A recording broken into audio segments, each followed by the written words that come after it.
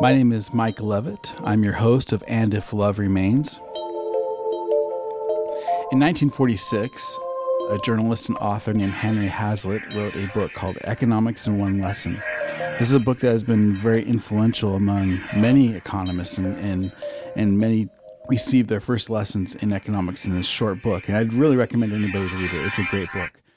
But it was written in 1946. It is a little bit dated. And recently, well, relatively recently, in 2011, a man by the name of John Popola, he produced a song, actually two songs, but we're going to talk about one today. And we can call this an economic lesson in one song. It's a brilliant song. The one we're going to talk about is called Fight of the Century, Keynes versus Hayek, Economics Rap Battle Round 2. It's round 2 because there is a rap battle that actually came before it, which is a little bit more technical. I think this is a better starting place, and I'm excited to go through it. This was such a fun song to listen to and wrap your hands around. There's a lot going on here. So what I'm going to do, this is something new, is I'm going to take this thing apart. We're going to listen to it in pieces. And what I really enjoy about this is you can, although it does definitely come from a free market perspective. In other words, in my opinion, Hayek gets the better arguments, but they're not straw men. They're not taking Keynes and strawmanning them. They're making really good arguments on both sides, and I really appreciate about this argument. First, a little bit about Keynes and Hayek. They were contemporaries. They were both world-renowned economists. John Maynard Keynes, his probably is maybe the most important economist of the 20th century. And he came up with a school of thought. It's now known as Keynesian economics. But basically it's an idea that governments can play a very large role in help to stimulate an economy. If it looks like there is a recession or depression coming, that simply by infusing money into the markets, it doesn't matter where that comes from or what kind of debt is occurred. But what matters is that you have this infusion of capital that gets in and kind of sparks the economy and keeps it going. And the idea was that by doing that, it would keep depressions or recessions turning into depressions, and it would keep even certain recessions from actually happening if we could catch it in time. So that was the theory. Friedrich Hayek is a Nobel Prize-winning economist as well. His probably most famous book is The Road to Serfdom, and it's a beautiful book. It's a really important book, but he comes from an Austrian perspective, which is a free market idea, and that idea is basically that the Austrian economic model is one of the business cycle, meaning that if governments infuse money into an economy, it creates malinvestment. Malinvestment is simply a way of saying that people are going to invest in certain things and overprice them and create a bubble.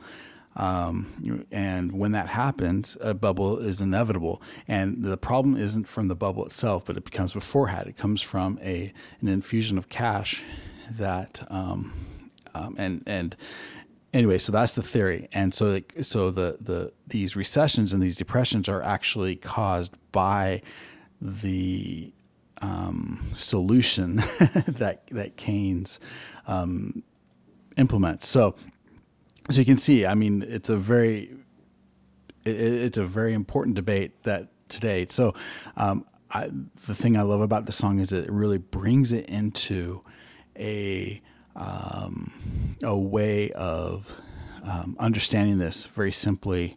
But I'm going to go through it one by one. And now I am not an economist. So I don't even pretend to be one on TV. I'm a musician. And the great thing about being a musician is you only have to spell to G and you only have to count to 4 most of the time. So I'm not pretending to step outside my bounds, but I do think I can provide maybe some perspective on and at least some commentary that can help people understand these really important concepts. So we're going to jump into the song right now. Return of the Master. John Maynard Keynes. F.A. Hayek. Round 2. Round 2.0. Same economists, same beliefs. New microphones. New mustaches. Here we are, peace out, Great Recession. Thanks to me, as you see, we're not in a depression. Recovery, destiny, if you follow my lesson. Lord Keynes, here I come, line up for the procession. We brought out... Okay, so it's important to realize that this was produced in 2011. So we are coming out of the Great Recession of 2008, 2009. And that was a very difficult time for a lot of people. And so here's Keynes. He's making his case that, listen, all you got to do is follow my prescription. I've got the answer. And if you follow these, these things, if you do these things, then not only will we will see a recovery happen. So, just stating the point. We brought out the shovels and we're still in a ditch and still digging. Don't you think it's time for a switch from that hair of the dog? Friend, the party is over. The long run is here. It's time to get sober. Okay, so here is Hayek coming in and saying, listen, this solution has been tried over and over, and all it has done is created larger and larger bubbles. And the hair, when he's talking about the hair of the dog, what he's talking about is the idea that, listen, if we're going to a collapse, the idea is that you pour like somebody who's hungover, you give him a little bit of alcohol to have him get over his hangover. It's the same thing with a recession, is that you need to give it more money, try to boost the economy with this cash influx, and usually that's the government that's going to do it. It doesn't have to be the government, but it typically is. So let's see what Keynes' response is. Are you kidding? My cure works perfectly fine. Have a look, the Great Recession ended back in '09. I deserve credit, things would have been worse. All the estimates prove it, I'll quote chapter and verse. Econometricians, they're ever so pious. Okay, so here's Keynes saying, listen, it worked. Because this is what governments do. I mean, this is such a great excuse for governments to spend lots of money and to inflate the economy. Is hey, if we're going to recession, then what we need to do is pour money into it and bail companies out. However we get money into the system, we got to get money into the system. And he's saying, look, it worked. In 2009, we were out of the Great Recession. And if you look at all the numbers point to that. And the numbers also point that it would have been worse if we wouldn't have done it. So that's his argument. Econometricians, they're ever so biased. Are they doing real science or confirming their bias? Their Keynesian models are tidy and neat, but that top-down approach is a fatal conceit. What's Hayek saying? This top-down approach is a fatal conceit. He's saying that, Keynes, you created this theory and you created this model, and so the theory is already built into the model. So to say it would have been worse, maybe it would have, maybe it wouldn't have, but we can't say that because the model is already based on your theory. And so it's a lot like polls. If we take a poll, and we say, here's the results of a poll, well, that doesn't mean anything unless we understand what's behind the poll and what the questions were asked and what we have to look beyond. We have to not just look at the results. We have to look at in our mind's eye of what, and that's a lot of what economics in one lesson was about. is this idea that for example, if you create a rent control, well, then rent's lower for everybody, right? Well, yeah, but then why would anybody build any new housing? I mean, what would be the incentive to build any new housing, or what would be the incentive for the landlord to fix anything? Because if there's no new housing, there's a great there's a lot of people that's right behind you, so it creates a lot of problems, and that's what we're talking about is knowing, trying to imagine what the unknown is. And when you're just basing these things on models, we can't say, oh, it would have been worse. We don't know that. Which way should we choose? More bottom up or more top down? The fight continues. Kings and Hayek second round. It's time to win.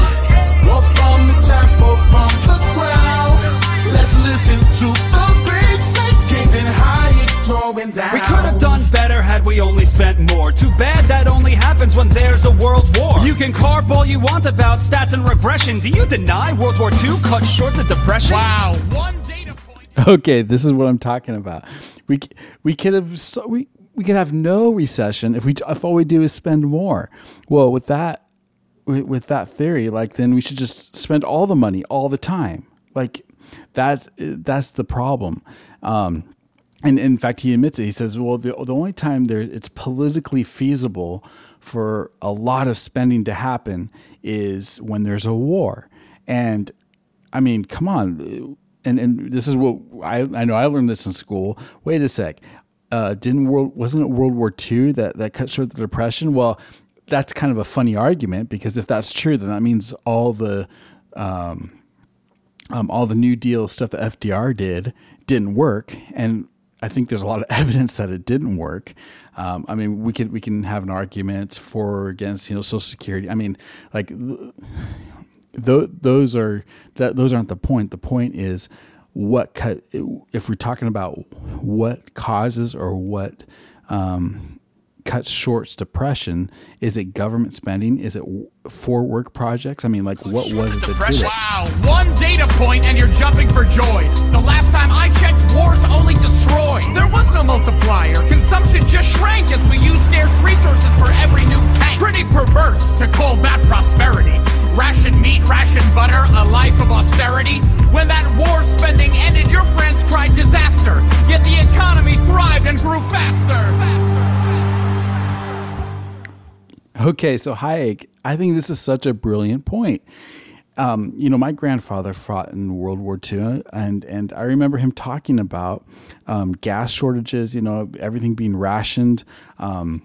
They couldn't go to certain places. They couldn't have certain foods at certain times. I mean, it was not a time of great prosperity during the war. And I think that is a brilliant point. Wars do not create economic booms. They only destroy. They destroy capital. They destroy lives. They destroy people. And I think it is absolutely evil for anybody to say or to imply that a war can be a boon to the economy. Again, that's seeing just one part of the story. It's the broken glass syndrome. Does it help the economy when a glass window is broken and you have to call the window maker to come and fix the window? Well, it helps his economy, but what?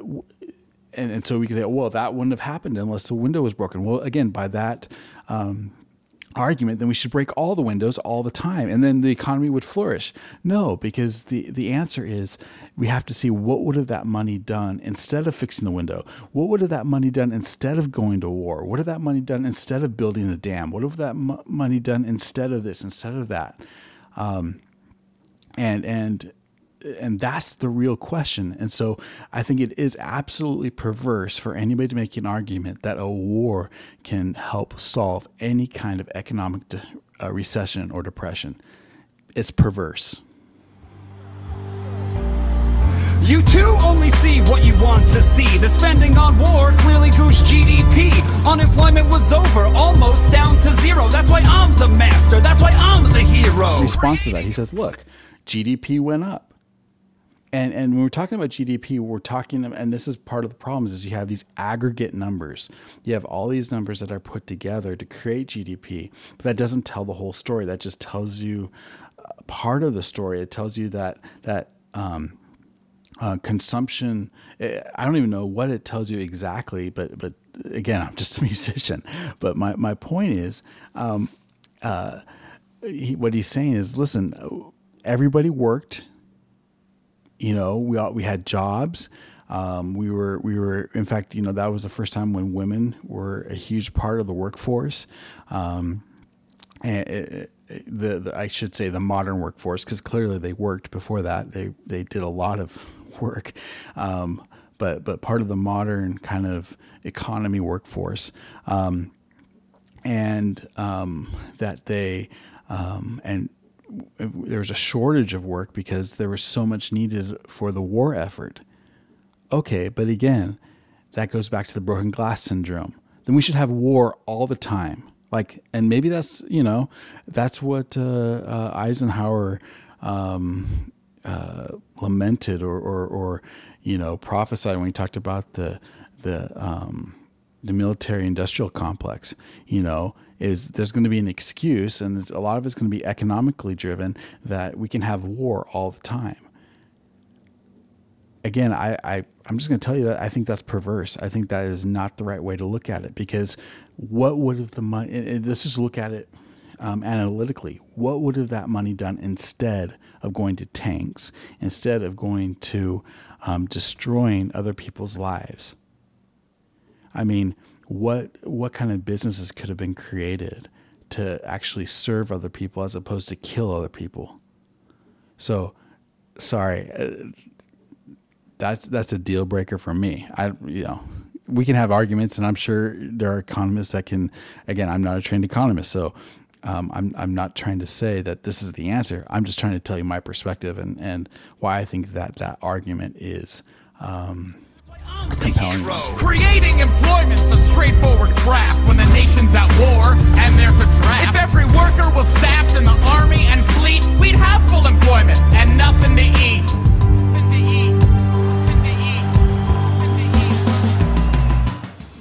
Okay, so Hayek made my argument much better than I did. I mean, if your goal is to have full employment, if that's the number one target goal, then yes, have war all the time.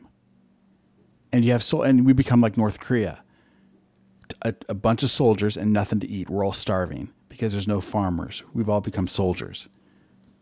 And you know, we have to go to the ends of these arguments to see if they hold up. And so, yeah, if that's your goal, is to, it's easy to have full employment. You have a draft, you force everybody into employment, and you force everybody to go to war, and then and see what the consequences are. So, take that, Keynes. Which way should we choose? More bottom up or more top down? The fight continues. Keynes and Hayek second round. It's time to win. War from the top or from the ground. Let's listen to the great say. Keynes and Hayek throwing down. Jobs are a means, not the ends in themselves. People work to live better, to put food on the shelves. Real growth means production of what people demand. That's entrepreneurship, not your central plan. Okay, so this is Hayek again, and Hayek is saying, again, what is the goal? If we're like, I kind of dislike, even in the media today, we talk about jobs and unemployment, and we talk about things like that, because that's not the real deal. Like, we can have slavery and have everybody work, but that's not what we want. What we want is for people to live fulfilled lives and to be able to live in such a way that they can take care of themselves and their family and do something fulfilling and make their own choices. And for some people that might mean it might mean something different than to somebody else. And so And so jobs in of themselves is not the ends. They're a means to the end. The end is to live a fulfilling life, and the job is a way that one can find fulfillment in that life. My solution is simple and easy to handle. It's spending that matters. Why's that such a scandal? Money sloshes through the pipes and the sluices, revitalizing the economy's juices. It's just like an engine that's stalled and gone dark. To bring it to life, we need a quick spark. Spending's the lifeblood that gets the flow going. Where it goes doesn't matter. Just get spending flowing. You see slacking. Okay, so this is a great argument that Keynes making. He's like, what's your problem, Hayek? Like, all I'm saying is that what we need to do is when the economy goes dark, when things go bad, we need a mechanism, we need a way to spark it back to life, and the way we do that is by it doesn't matter what we can spend it on turtles, we could spend it on war, we could spend it on, like, it doesn't matter. What matters is that we flood the economy with money and keep things moving. It's that circular flow argument that as long as money is changing hands, money changing hands. This is the theory that as long as money is changing hands, like, that's what the economy is this going, how quickly can money go from, it's called velocity, how quickly can money flow from one person to the other? Well, again, if that's, you can say that as a data point. In other words, you can use that as a way to diagnose a problem, but that isn't a problem in and of itself. And there's a lot of reasons why I don't think it is. But the point is, like, yes, if that's all you're looking at is the circular flow of money, then what you need to do is pour a bunch of money into it. Now, the problem is it does matter how you do it, because as we've seen recently, you give a bunch of money to the banks and magically they don't loan it out.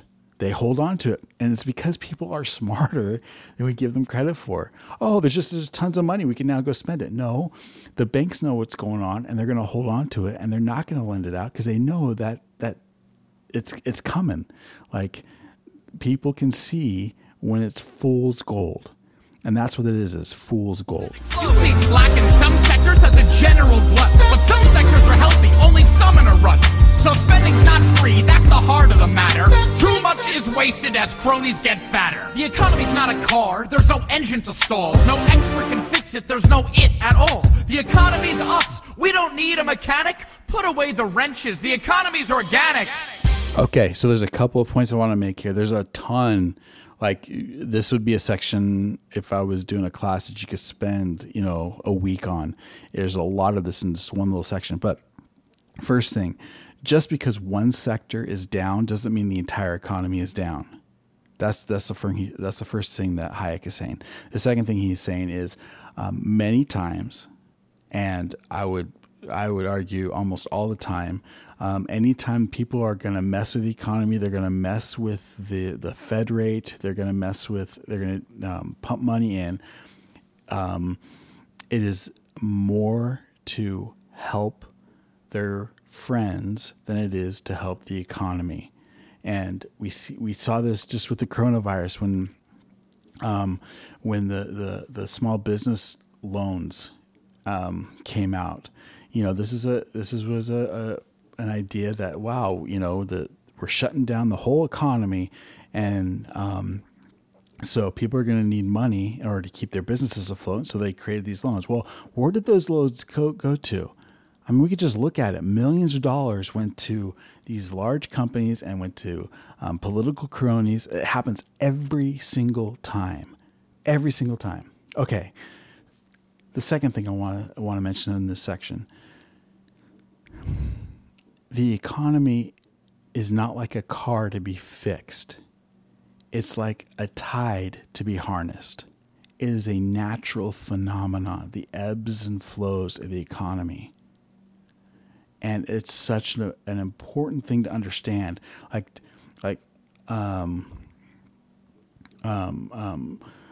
trying to harness or trying to hold back the economy is trying to lasso the moon, and only bad things happen. I mean, not only can you not do it, but bad things happen when you try to do it. And what happens is another boom, starts to, think about how the housing boom even happened. Why did it happen? It happened because there was a market crash, a stock market bubble. And so in order to help, 2001, there was a stock market bubble that crashed. And when that crashed, what did we do? We said, we need to lower interest rates. Well, the effect of lowering interest rates were to create a housing bubble because people could then borrow money very, very, very cheaply under a natural rate. And when that happens, and then you create an environment where banks aren't allowed to fail or are quote too big to fail. When you create that kind of environment, then you're building into itself a boom bust cycle or a bust boom cycle, and that's what's happening. So the economy is not like it's not a computer that you can just mess with the dials on it. The economy is you and me and everybody living their lives, and that's what Hayek's trying to say. Is it's individual decisions made by individual people with their own dreams and their own ideas and what they want to do. And for us to try to, to manipulate that is what causes a lot of these problems. Situation we choose. More bottom up or more top down. The fight continues. Kings and Hayek second round. It's time to win. Or from the top or from the ground. Let's listen to the great Kings and Hayek going So down. what would you do to help those unemployed? This is the question you seem to avoid. When we're in a mess, would you have us just wait, doing nothing until markets equilibrate? Okay, so I think this might be one of Keynes' best arguments. Is so what you're saying is you just want us to sit back and do nothing? Like when there's hurting, when people are hurting and there's significant problems, like what is the answer? We have to do something. And I have a solution. We're gonna give people, or we're gonna pump the economy with a lot of cash, and what that's going to give people hope. It's going to give people the idea that they're frankly that they're richer than they are, and so then that's going to keep the economy going. So what is your solution? Like, that's my solution. What do you say? And I actually think that's a really excellent argument. Like, nobody likes to sit back and do nothing when there's a problem. And it seems Hayek and Austrian economists are saying, well, hey, it's not a big deal. That's not what they're saying, but I can totally see that argument of like, hey, it's no big deal. Like, hey, just code, just learn to code, just figure something else out, All right, so let's see what Hayek's response to that is. I don't want to do nothing. There's plenty to do. The question I ponder is who plans for whom? Do I plan for myself or leave it to you? I want plans by the many, not by the few. Let's not repeat what created our troubles. I want real growth, not a series of bubbles. Stop bailing out losers. Let's prices work. If we don't try to steer them, they won't go berserk. Come on. Okay, so Hayek is saying, yeah, there's lots to do, but it's not for somebody 1,000 miles away to decide what I should do with my life. And it's not for, and what is really happening is giving false growth signals. It's kind of like if you have a car and you're driving and you see the check oil light or the check engine light come on, and you're like, uh-oh, that's going to be a problem. oh, I got a solution. I'm going to go and I'm just going to snip the cable, and now the light won't turn on. Now everything's fixed. And that's Hayek's argument. He's saying all you're doing is covering up the real problem, and we're going to create a bigger bubble and a bigger bubble and a bigger bubble. Go berserk! Come on, are you kidding? Don't Wall Street gyrations challenge a worldview of self-regulation? Even you must admit that the lesson we've learned is more oversight's needed, or else we'll get burned. Okay, so Keynes is saying, wait a sec, we tried this. He's saying, you saying I tried it and it didn't work. Well, I'm saying you tried it and it didn't work. You know, we tried self-regulation, and what happened? Like this is what caused his argument. Is this is what caused the Great Recession? Is all these private companies, you know, doing bad loans and you know, greedy corporations, you know, so we actually need a referee. We need somebody to come in and say, this is how things should be. We need to regulate things even more. And so that's his argument. Oversight? The government's long been in bed with those Wall Street execs and the firms that they bled. Capitalism's about profit and loss. You bail at the losers, there's no end to the cost. The lesson I've learned is how little we know. The world is complex, not some circular flow. The economy's not a class you can master in college. To think otherwise is the pretense of knowledge. Okay, I want, again, there's a lot kind of packed into there, but one thing I want to mention at the very beginning, it is an incestuous relationship that government has with big finance. And if you look at the Fed, if you look at the Secretary of the Treasury, anybody who makes, you know, decisions from Washington about the economy, they're all the same people that run Wall Street firms. And that's why you get ideas like too big to fail. I don't know who thought it would be okay for people to do terrible loans and then the government bail them out just so that they could pay, you know, huge bonuses to people. I mean, that's ridiculous, but that's what happened. And that's because it's the same people who are in government that are they come from the same places.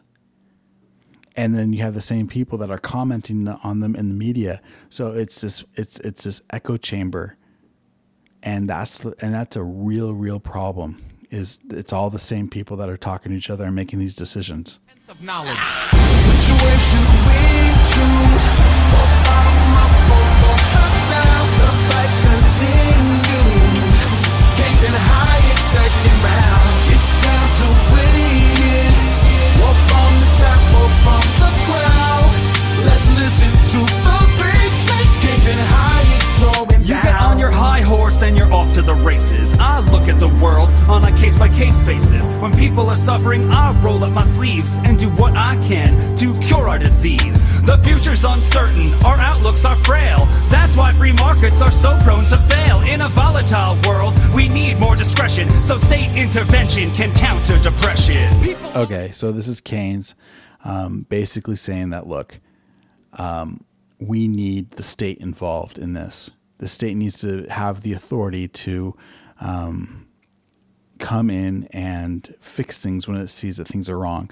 The problem is, you know, who watches the Watchmen? I mean, you know, like at some point,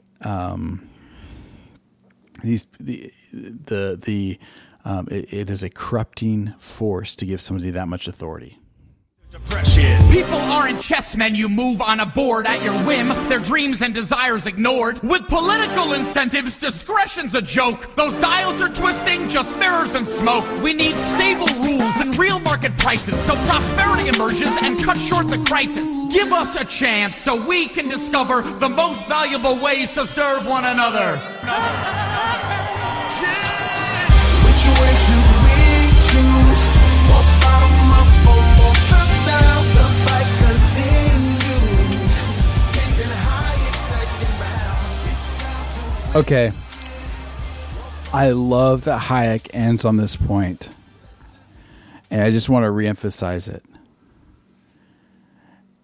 give us the opportunity to discover the ways that we can best serve one another, the most valuable ways that we can serve one another.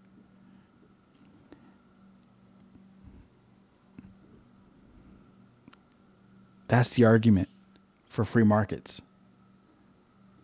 That's the argument, is that we need to be able to,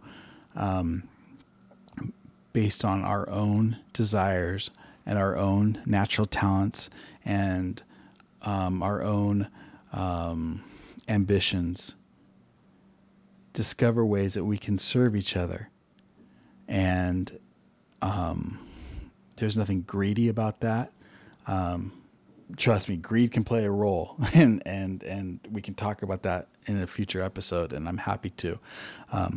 But at the heart of it, it's about individuals making individual choices, and having people with, quote, authority